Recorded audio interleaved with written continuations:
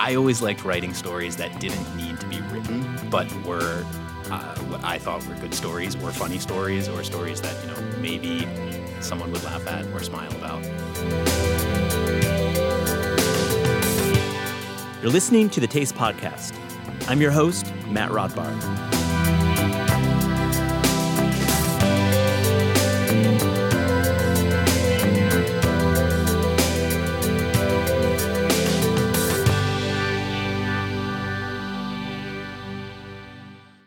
It's really fun having Alex Delaney on the show. You may know Alex from his time working at Bon Appetit as a writer covering home cooking, wine, cocktails, and naturally processed coffee, respect to that, as well as a series of memorable YouTube videos that have been streamed millions of times on the internet. But since leaving BA in early 2021, Alex has been busy working as a consultant, podcaster, wine educator, and most recently as the author of a really cool city guide called Everything Good. In this wide-ranging conversation, we talk about his time working at Details and later BA, where he rose to become drinks editor and write exhaustive guides about Amaro, coffee subscriptions, and regional pizza styles. We also go over some of his favorite places on his beloved Lower East Side, a.k.a. Dime Square, a.k.a. one of New York's most vibrant and controversial neighborhoods.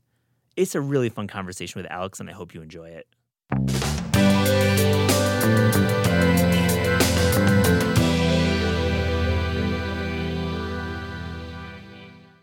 Alex Delaney, welcome to Taste Podcast. Matt, thank you for having me. I don't know you. We just met. We are new acquaintances. New acquaintances yes. in the building. But, I got to know you through your feed, Instagram mostly, but other kind of feeds. We can talk about feeds and digital strategy. Just kidding. Not one of those podcasts.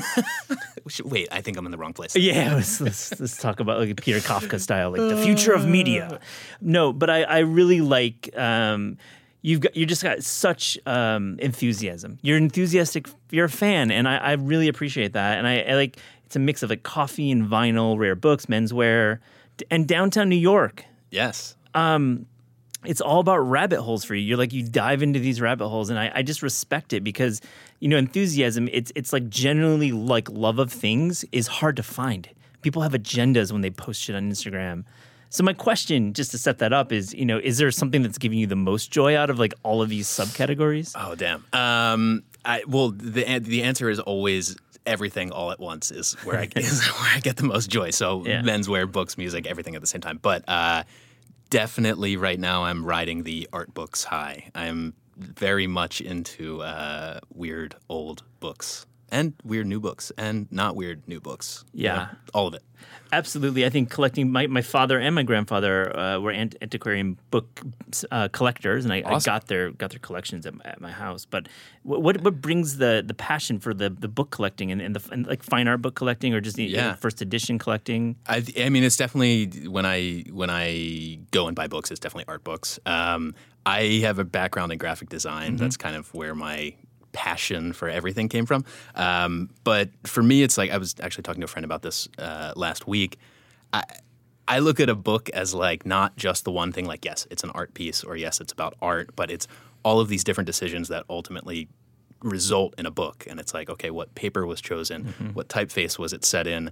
Was the cover designed by someone else? Is it an original art piece? Was the person that wrote the book the same person that did the art? And there's all these different layers and layers and layers that ultimately create this one beautiful thing. And when I was having this conversation with my friend, I'm like, damn, an art book is the exact same thing as a restaurant. And, that's like restaurant's about food, but it's about everything else happening and the experience that it creates. So I have that kind of like, if something is more than the sum of its parts, I am into that. I like that description. And for your collection, are you like trolling like Abe and eBay? Are you on? Are you hitting the streets? Like where do you find your collection? Yeah, both definitely. Definitely hitting streets. I have a very constant art bookstore circuit in Manhattan and Brooklyn. And then, I in a maybe a little embarrassing, but every night before I go to bed, like in bed, my last thing is like eBay searching the guy that the artists and the grails, basically. The grails, exactly, and seeing if anything's popped up. So it's always the last thing I do before I go to bed. That's cool. I was just talking to my colleague Elizabeth Barbanal this morning in an edit meeting. We were talking about like cookbooks as objects and just a long, cool conversation. Yeah. So do you think are cookbooks art books? I think they definitely can be. Yeah. I would say most of the time, no, they're not. Yeah. In a traditional sense. Agree. but they certainly can be. Yeah. I think it's the goal with a lot of books we publish here is to have at least some folks enter the book or buy the book based on the cover and aesthetics, not just the recipes. But it truly isn't like the number one goal for most of the books. For sure. And I think that's, a good cover is one of the best things in the world. Yeah, it's scrutinized. You got the commercial covers, you've got the British covers with no food. With nothing on it. Yeah, just graphic. Yeah, exactly. I want to talk about your food writing career. It's cool. You joined Condé Nast as a production intern at Details, RIP, Details. Yes, big time Great recipes. Details. What was Details like working there? I know a lot of people who worked there in the 90s, but I don't know, you probably worked there a little bit I later. worked there, I worked at Details in 2013. Yeah, later and Details. Later Details. Yeah. It was also, I believe, much smaller Details Definitely. at that time, too. They were definitely downsizing. But I worked in the graphic design department in the marketing and ad sales side, actually. So Interesting. I was doing design with them. I was also helping, do events with the edit team. It was a little bit of everything, but it was an awesome introduction into the world of publishing. Mm-hmm. I mean, just legendary editors there, and just like one of those publications that most of the folks running like men's magazines came out of Details. Oh, at yeah. least, maybe not now, but like 10 years ago. That was like the deep bench that came from Details. Big time. And when I was there, I think they had probably the best men's styling department in media. Eugene Tong and Justin Berkowitz. Those guys are just amazing. Absolutely. And then so you ended up at BA and heading over to Condé Nast. And then so tell me, at BA, you started as an online editor. You wrote like a lot of stories. Right? Yeah. So actually, the funny thing is, I started as an assistant production manager at BA. And I did that for maybe the first year and a half that I was there. I loved everyone I worked with. I loved Bon Appetit. I really was unpleased with my job, or displeased rather. Yeah. And I was like, damn, maybe I should ask the online editor at the time if I could write about beer, because no one else at the magazine Emily cares about beer. Was she the editor? Emily was there, but it was also Stacy, and then Carrie was Carrie Polis. Polis, right. And Carrie was like, you can do it if you can write. And she's like, can you write? I was like, well, how about you tell me if I can write? So I started writing for the website about beer, and then about booze more generally, and then about other stuff while I was doing my production stuff. Oof.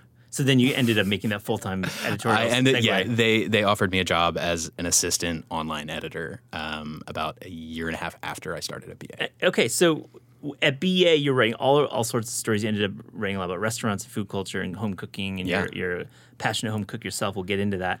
What really was it, like alcohol that you liked the most? We'll talk about coffee. What did you like to write about? I mean, we briefly mentioned the enthusiasm, but really anything that I was enthusiastic at the time, enthusiastic about at the time. But I had kind of a joke. I don't think I've ever told anyone this.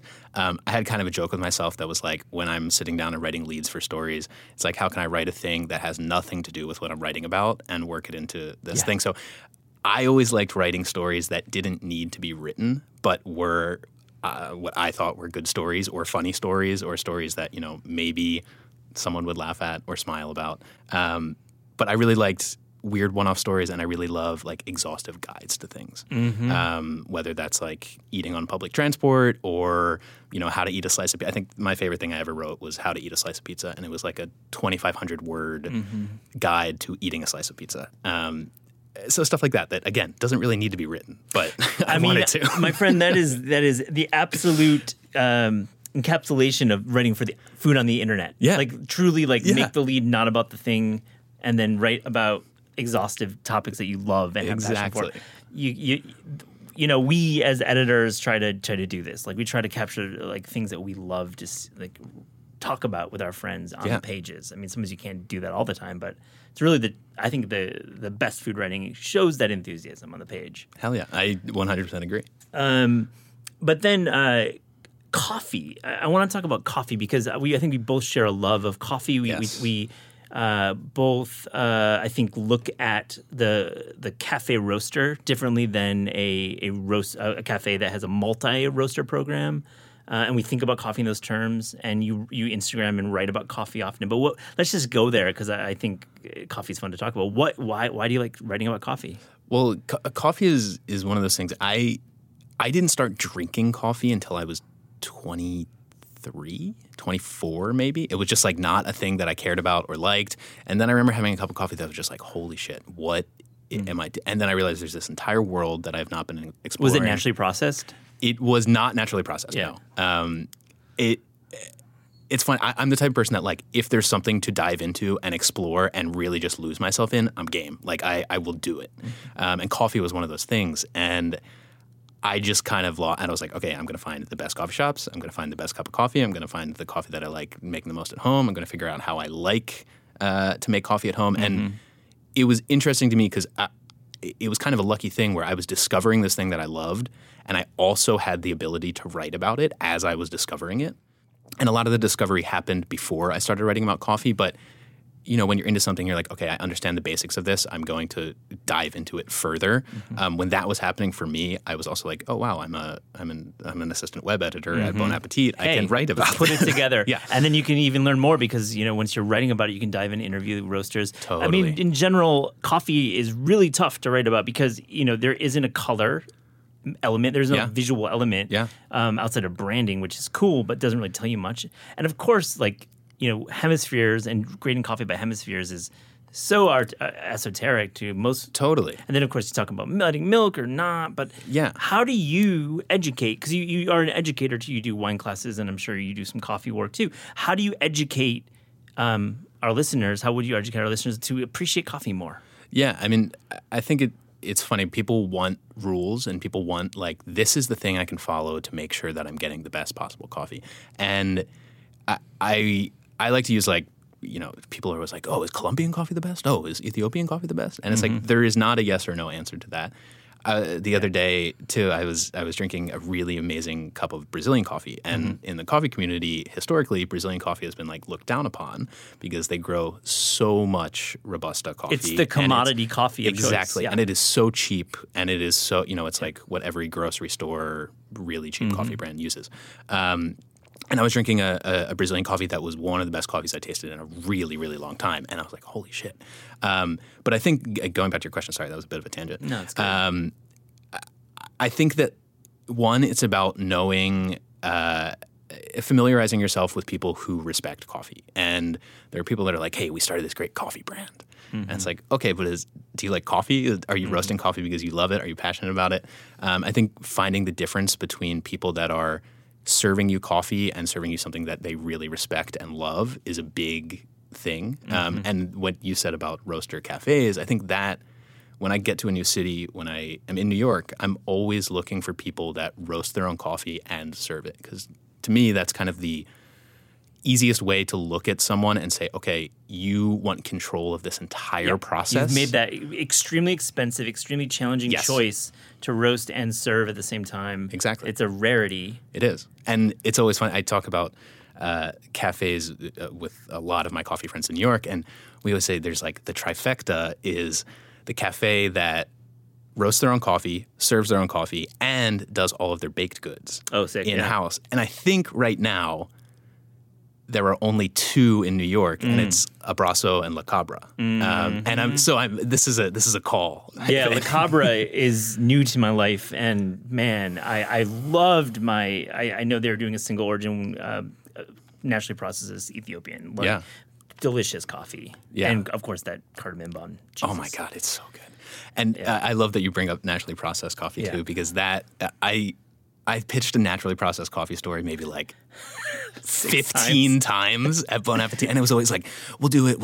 And I got to the point where I just wrote it. Like, I wrote the entire thing, and I was like, there will be a day when this is published, and it never got published. Yeah, it's a tough one. Listener, naturally processed coffee versus washed coffee, you should Google that. I'll link to an article we published on Taste in the show notes. But if you see naturally processed coffee on a menu, well, first off, if you see a coffee menu, yes, you should totally. That's a good sign. Yeah, good sign. I love. We could go coffee all day, but we have a lot to cover. Yeah. BA. I want to bring up. I don't want to relitigate about your departure from BA. Sure. You've written about it. You've been open about it.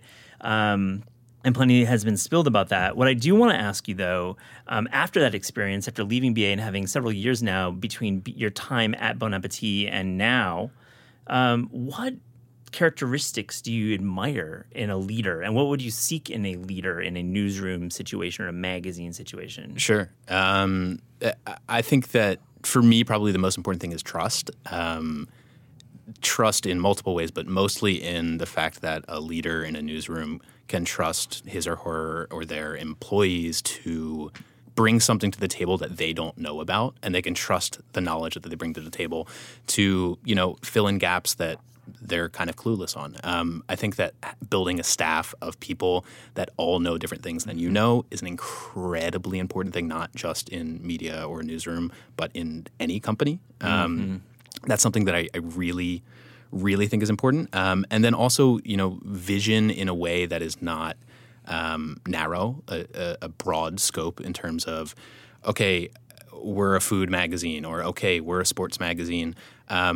What does that mean for things other than food and sports? How does this brand live in other places? How does it live off of a page or a screen? I think the ability to look at the full scope of a brand or an organization outside of just where they live immediately is incredibly important. And then also, treat your staff respectfully. Yeah, as you would want to be treated. I think also it's not just what you know, but who you are and where you come from too. Yes. So having a diverse, just composite for your staff, diversity and inclusion is important. Absolutely agree. I want to know about indie publishing because I think you do some consulting, but I wanted to ask you about food media because I think you're tapped into some cool things. And the future of food media, Alex Delaney, tell me about it. Just kidding, not going to go there, but I guess you have a strong point of view about what you like and don't like in food, and I respect it. So I want to get a sense of, in food media, what are we missing right now? Yeah, I might not be the man with all the answers. Yeah, here. I'm not going to expect you to be. But I will say this. I think kind of the next generation is walking a really tough line right now of, if you've been in the media industry and the food industry, everything, I don't want to say everything has been done, but as you progress further and further and further, there's fewer and fewer and fewer and fewer original things to consider or write about or think about or create.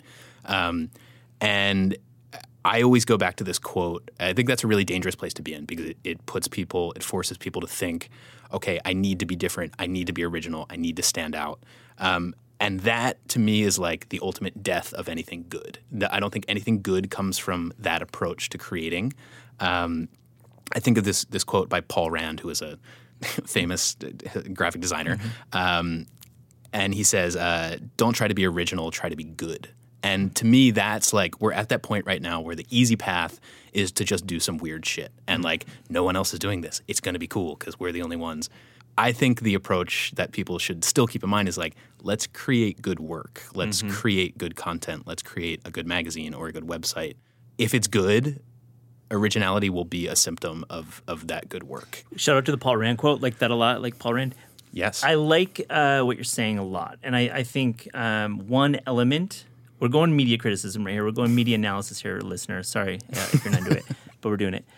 I think one thing that comes into play is the advertiser, yes. right? So you are forced as a publication to do a package on cruises or a package on pumpkins or the fuck and Big Pumpkin is paying Big the Pumpkin, bills. yeah, big in Maine, Maine Pumpkin organization wants you to do something because you're trading money, and maybe it's not you directly, the editor, but it's somebody around you. So it's hard then because you want to be weird and different because you are being forced to do that package about cranberry sauce. Yeah. But you don't want to be the same cranberry sauce. So I think you are right. It is a fine line right now. But I do agree quality will always reign supreme when it comes to food media. You just can't counter program too much. No, you can't.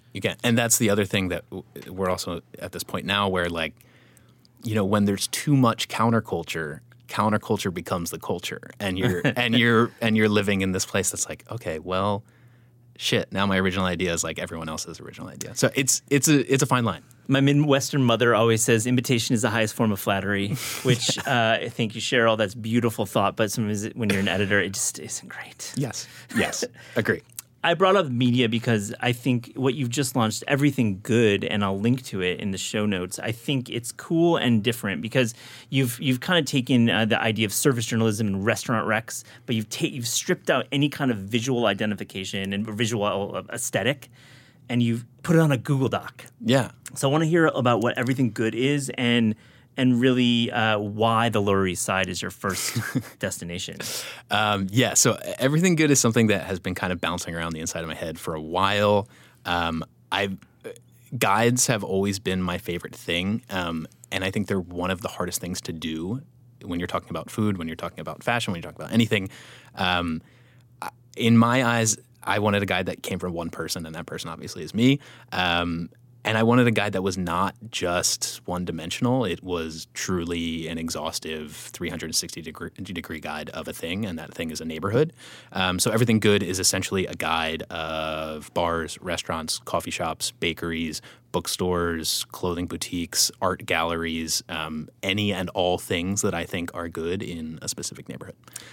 I started with the Lower East Side. It's a hot neighborhood right now. Yeah. It sure is. Well, I wanted to ask you about Dime Square because it's beyond a parody at this point. I mean, the idea of this restaurant Dimes being the center of this focal point of culture during the pandemic, and I have to ask you about just this cultural moment around Dime Square and the little canal, right? Or Drunken Canal publication. What do you think about all that? I have a very weird bird's eye view, quite literally bird's eye view of this whole thing. So I lived in the Lower East Side on Canal and Eldridge from 2018 to 2021. And I lived in this really weird building, and off of my living room, you could walk out of my tiny little living room onto the roof of the building, and you could walk all the way to the corner, and you would sit on the corner with like a beer on this roof, and you could literally see everything that was happening in quote unquote Dime Square. And watching it at the beginning of the pandemic be just like this empty kind of, nothing going on. I would walk to Servos, and when they were doing the little bodega thing, and I would get my cutlet sandwich, and I would go back to work at home, and it was a nice little breath of fresh air. But watching it quite literally roll and the snowball roll and roll and roll and roll and roll, and then you look down, and on a Friday at 5:30, the entirety of that 3-block stretch is just covered in people drinking and sitting and eating dinner. It was a really, really, I think, amazing thing to witness until you get to that point where it's like, oh fuck, wait, there are too many people here. Oh wait, there are too many people that don't live here. Okay, there are too many people that just want to be here to be here. It was interesting, to say the least. I mean, you write about it in the intro to Everything Good, the LES version, about how this isn't a parody or a screenplay pitch for Dime Square, which I think is great. And I mean, I like that you're being honest because it is exciting. You shouldn't snark on the idea of restaurants doing well. Servos is a great restaurant. It is. Shout out to Servos. And Dimes is probably a good restaurant too. Probably. It's not in your list. It's not. All right, so this is funny. So you make it very clear there are some things missing, and it's because I chose that. Yeah. So Dimes is not in there, but the market is in there. So. Yes. And it's funny because that's the kind of thing I think about a lot is I'm not going to tell you not to go to a place, but I will tell you that I'm not going to go to that place. It's up to you whether you do what you want to do. So that was kind of the approach. And I think one of the things that we talked about at BA a lot was that it's not our job to shit on places. It's not our job to talk shit about people trying to run a business unless they're doing it in an irresponsible way that's harming people. And with this guide, I didn't want to put a section that was hey, don't go to blah, blah, blah. Hey, don't go to, this place is shitty, whatever. So exclusion to me was the way to achieve that. It's just a very easy and unspoken way to make your opinion really well known. Exactly. And why Google Doc? And you have a few images in there from your iPhone, but you're not designing it. And we just talked about your love of design books, so aesthetics are important. But you've gone the Google Doc route, and you're not charging for it, but you have a charitable component, which I think is dope. You're not on Substack. I'm not. Right? No. I'm sure you've been approached by Substack to do something. I have. The Google Doc thing kind of came about for a couple different reasons. One, to me, the medium is the message, right? And there's something about a recommendation that I think a good recommendation is not something that you have to pay for or be a certain type of person to get. if you can click on a Google Doc or someone can send you a map or whatever, like you're worthy of that recommendation. Congratulations, you're a human being. Like you should be able to know cool spots to go and broaden your horizons. But it's part of the thing is like I look at a neighborhood as a very 360-degree thing. Like there are people that go and say, "Hey, I was in the Lower East Side last night." And I'm like, "Okay, cool. What'd you do?" And they're like, "Oh, well, we hit at Servos." And I was like, "Cool." And then they're like, "And then we went home to Clinton Hill." And I was like, okay, cool. But I wanted a place that like there was no restriction for how much I could include. And a Google Doc is an endless scroll. It's so great. Yeah, absolutely. There's no limit. There's no word count. Exactly. And I wanted to, like I said, I think about a neighborhood as not just the one thing you're there for. There's, I think one of the ultimate cliches in food media is the travel like a local. And it's just like, oh my God. Oof. And I'm like, okay, well, by definition, you're never going to do that. You're not going to travel and go to the hardware store. But shout out Chinatown Lumber. They did not make it on the list, but they are amazing. Go visit Chinatown Lumber. Yeah, I'm sure there's a place where you could like get your cable fixed. Like there's a Spectrum store somewhere in the Lower East Side. Exactly. But while I was thinking about the guide, I was kind of like, okay, what other component can I add to this that will benefit the neighborhood, not in necessarily a people visiting way, but in a more financial way? And there's really amazing charity that I try and support whenever I can. It's called the Henry Street Settlement, and they're based in the Lower East Side. They provide an unbelievable list of services from healthcare to childcare to arts programming to shelter and basic human needs, and they provide all of this to the residents of the Lower East Side. And to me, it was just kind of a no-brainer. It's like if I'm going to tell people to come to this neighborhood, I hope that they would give back to the neighborhood in a way that's not just about supporting a business. That's a great share. I love Henry Street Settlement. And also, I'll link to it again. It's everything good. And if you like it, you can donate. There's information on the page where you can donate. So let's get into a few. I just think we've talked about Servos, but like a couple of the restaurants, just like for our listeners who are coming to New York this fall, now in the summertime, where should they hit up? Okay, so I'll give you three from the guide. Yeah. I would say a favorite that I feel like is slept on so frequently is Duska, which is it's a hand roll spot that's on the corner of Allen and Delancey.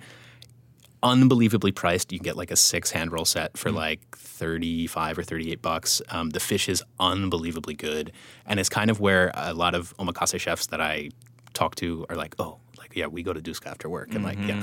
So Duska is amazing. I would also say Factory Tamal is a forever favorite. Those guys are the best, the nicest, and they make the best mole poblano tamal in Manhattan easily. And then I would also say Sobak. I'm absolutely fucking obsessed with Sobak. Yeah, Sobak, right on. Shout it out. Sobak is cool. Okay. Yeah. Sobak. So Sobak is this little tiny spot right next to Dimes. It's run by one man. He is the only person that works there. He has maybe 3 things on his menu, and his essentially like gochujang eel dish. It's just steamed white rice, a really amazing spicy sweet eel, and a really thinly shaved cabbage salad with a ginger dressing is probably my favorite thing to eat in the Lower East Side right now. It is so good. I get it probably once a week. That's cool. Like, good way to shout out Sobak. We'll definitely make sure to call that one out in the show notes as well. Yeah. 3 non-restaurant food places to visit in the Lower East Side. Yeah. One is this really amazing spot called Bungee Space. And Bungee Space is a coffee shop / bookstore / clothing boutique / art gallery, I guess. But it's on Stanton in between Bowery and Christie. It's just a really cool spot. You walk in there and you're like, I feel like I'm transported to a different planet. The book selection's amazing. The coffee's really good. Just a cool spot. It's really like your shit. Like, oh, yeah, 100. Absolutely. I'm like, I walked in and I'm like, damn, someone made a place for me. Yeah, it's really fucking cool. Yeah.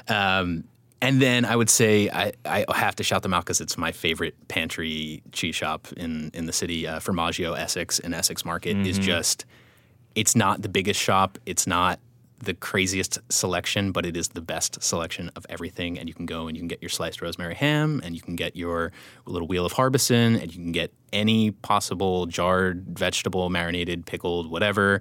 You can get your tinned fish. It's such a good pantry store. if I'm hosting anything, I will be there the morning of. I or bought the day gifts there. before. I bought gifts. I stop by Essex usually before I go home for the holidays, and I always Yeah. pick up a bunch of stuff there. And Essex is cool because Essex Market, it has changed location like 3 years ago at this point. It's really kind of been finally marinated now. It feels like it's finally has a bit of its soul, right? Yeah, big time. Yeah, there was a weird point when you were like, do they know what's happening? What is happening? Yeah, here? what is this place? Yeah, There's a lot of exactly. empty spaces. Exactly. So it's Formaggio, forever shout out to Formaggio. Cool. So I have to ask you your next neighborhood to cover, and how often you're going to update this? Okay, so that Yeah, everyone's asking. great this. questions. Yeah. I have no idea how Yeah. often I'm going to cover the next neighborhood that I'm going to cover. Ideally, I would like to put out a guide at least once a month, maybe every. Dang. Yeah, it's going to be frequent, Yeah. and not frequent, but like frequent enough.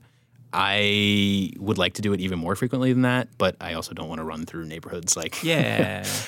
But I think, and actually, I'm open to suggestions here, Matt. So if you have any neighborhood ideas, Got some thoughts. The first thing in my mind was that I wanted to actually launch with all of downtown Manhattan, and I started doing a lot of work. I have a lot of work done for most of that, but then I decided I wanted to pare back a little bit and just do neighborhood by neighborhood. So the next one that I'm planning on releasing is a guide to Soho and NoHo. Yeah, good. It's a very funny neighborhood, and I think there's just like so many wrong turns you can make. I was going to say like a very bad neighborhood. I'm sorry. Totally. It's- No, it's terrible. It's terrible. But there's some, like in NoHo, I think NoHo actually underrated neighborhood. Soho, overrated, for sure. Interesting.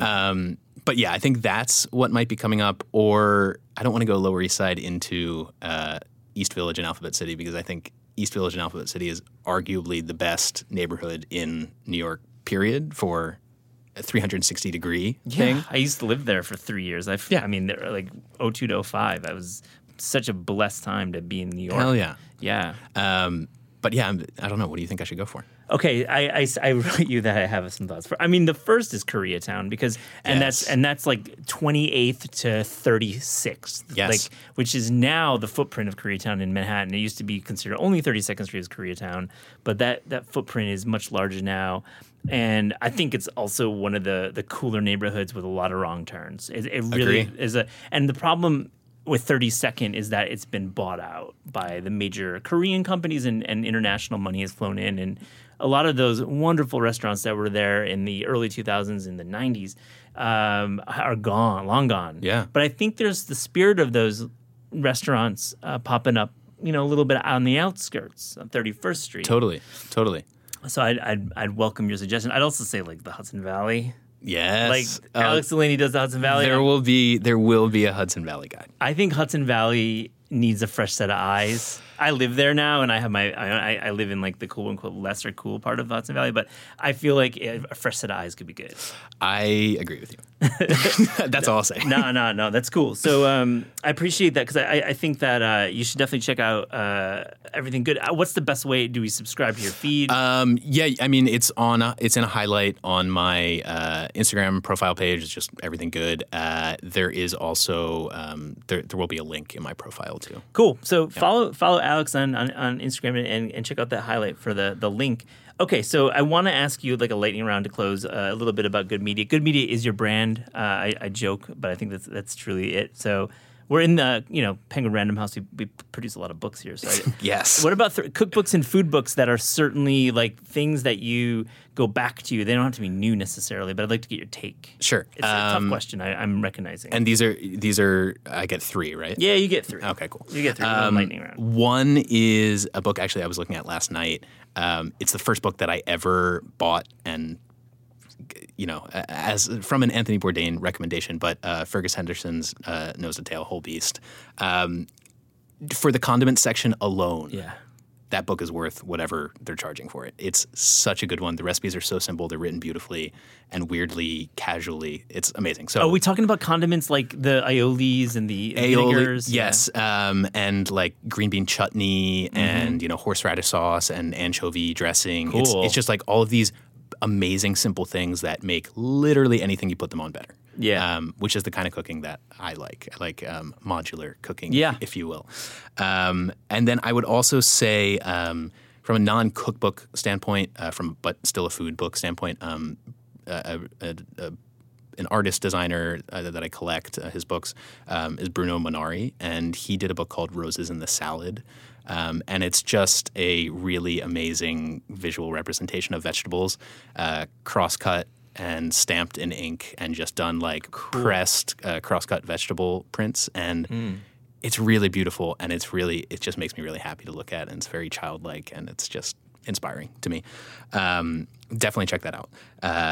And then the last one is actually a book that I bought earlier in the year that I have been recommended a lot, and it's just like, to me, it's the best example I've seen recently of a cookbook being more than a cookbook, not quite an art book, not quite anything at all, just a really amazing thing. And it's a book by Danny Licht called Cooking as Though You Might Cook Again. Wow, what a title. It is. How did that title get through? I have no idea.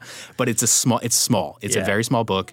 And the recipes are written in just such a poetic, lyrical, amazing way. And they're not necessarily about measurements. Like, I don't think he includes a measurement in the entire book. Wow. So, he's really like creating an environment and like a world with these. Yes. When he's writing, he's not actually giving you instructions. Totally. And you could, and it's funny, the title, is Cooking as Though You Might Cook Again. Yeah. You could read the book without the intention of cooking anything in Sure. the book. And it's just as entertaining. That's Danny Licht? Yes. I don't know.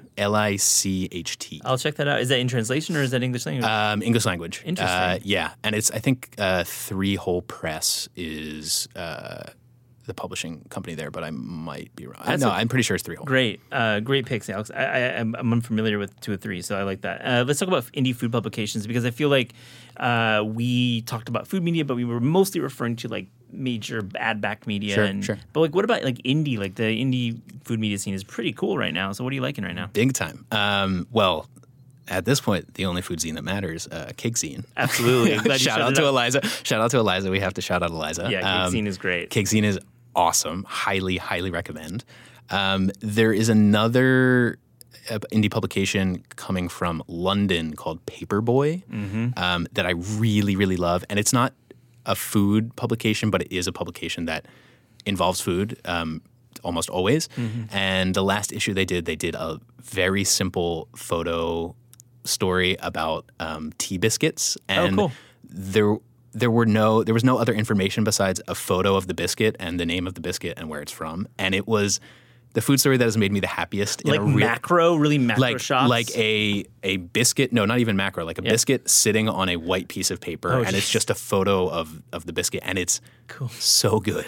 And I can't, now you're like, damn, he likes really boring stuff. No, it's simplicity, and it's hard to execute. I love it. Yeah, it was great. But that's an indie publication that I'm always a huge fan of. The Paperboy. Definitely check out Paperboy. And then last is a publication that is no longer in existence, but I recently kind of dove into. And it's from 2014, 2016, 2017, and it's called White Zinfandel. No idea. Yeah, cool. It's really tough to find copies of it, but there's plenty of imagery of it online. It's an art food magazine. I think they did maybe 7 issues. It was a biannual publication, and each issue revolves around a topic. The imagery, the photo, the stories are just so good, and really unlike anything in a way that doesn't feel forced, but just feels like, oh, we did this thing, and it was made by artists and designers, and it's really fucking cool. I will seek that out. Is that part of those before you go to bed at eBay searches for that? Definitely. White Zinfandel? Definitely. I want to talk about your podcast. You have your own. It is interviews and conversations about music, and you kind of do a mix yourself. What's the story? So I have. It's funny. Music is something that I think is probably my ultimate love in life. I obviously love food, and I've made a career with food. But music is something that to me has always been the most important thing in terms of my own personal enjoyment. So I have a radio show called Sound Radio, and the idea is that each week I pick 6 songs that I love that I've been listening to, and I tell you a little bit about them. That's the first half of the show, and on the second half of the show, I invite a guest guest on to bring 6 songs that they love, whether they're new, old, whatever genre it may be, and tell me why.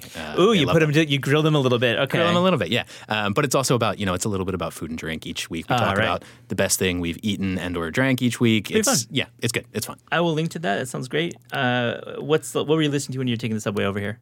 Or walking? I'm not sure I got here. I was listening to a new album by Michael Rult. He's a Canadian singer-songwriter that lives in LA. He just put out a new album that's absolutely fantastic. I think the best song is probably the first track on the album. It's called All Night Long. It's really, it's like not a cover. Not a cover. Not a cover. It's bold. Yeah, I would say it's Bee Gees falsetto meets Crosby, Stills, Nash & Young harmonies meets a little bit of cosmic synth action. It's really good. I will check that out. Alex, we asked all guests on the Taste Podcast if you could write a cookbook or food culture book without the burden of time, meaning there's no deadline, or budget, meaning you have unlimited money. Love that idea. Truly, you could spend the world. What would that book be? I've been really obsessed with a book by a French artist called Sophie Calle, and she did this book called Take Care of Yourself, and it was basically she was broken up with via email. Her ex-lover sent her an email breaking up. It was a long email, and she got 107 women to translate the email via their respective careers. So a police captain, a translator, a speech pathologist, and it was a very in-depth examination of this one letter. So I would like to do something similar with a recipe, a very vaguely written recipe, and give it to a lot of people with a lot of different jobs, doing a lot of different things in and out of food, and see what they do with the. So it'd be like their interpretation of how the recipe would taste, but also like the origins of the recipe, like maybe poke holes in the methodology. Is that kind of what Sophie was doing with the breakup letter? Absolutely. Yeah. Yeah. What recipe would there be an ingredient that you would throw in there to it would offer kind of a lot of interpretation? Well, I mean, I think I don't know. What is that? It would have to revolve around chicken at some point, right? Or eggs, maybe? I think an egg is what I went to right away. Or rice, maybe rice. Rice is a lot. I think rice is like culture, like for the world, that's a great pick. Yes. I think eggs is there's many ways to cook and mess up an egg. Oh, 100%. It's also like fertility, so there's like a metaphor there. Totally. There are layers. We have layers. I hope you do this, Alex. I do too. Now I'm going to go do it. Alex Delaney, thank you so much for joining the Taste Podcast. Matt, thank you so much for having me.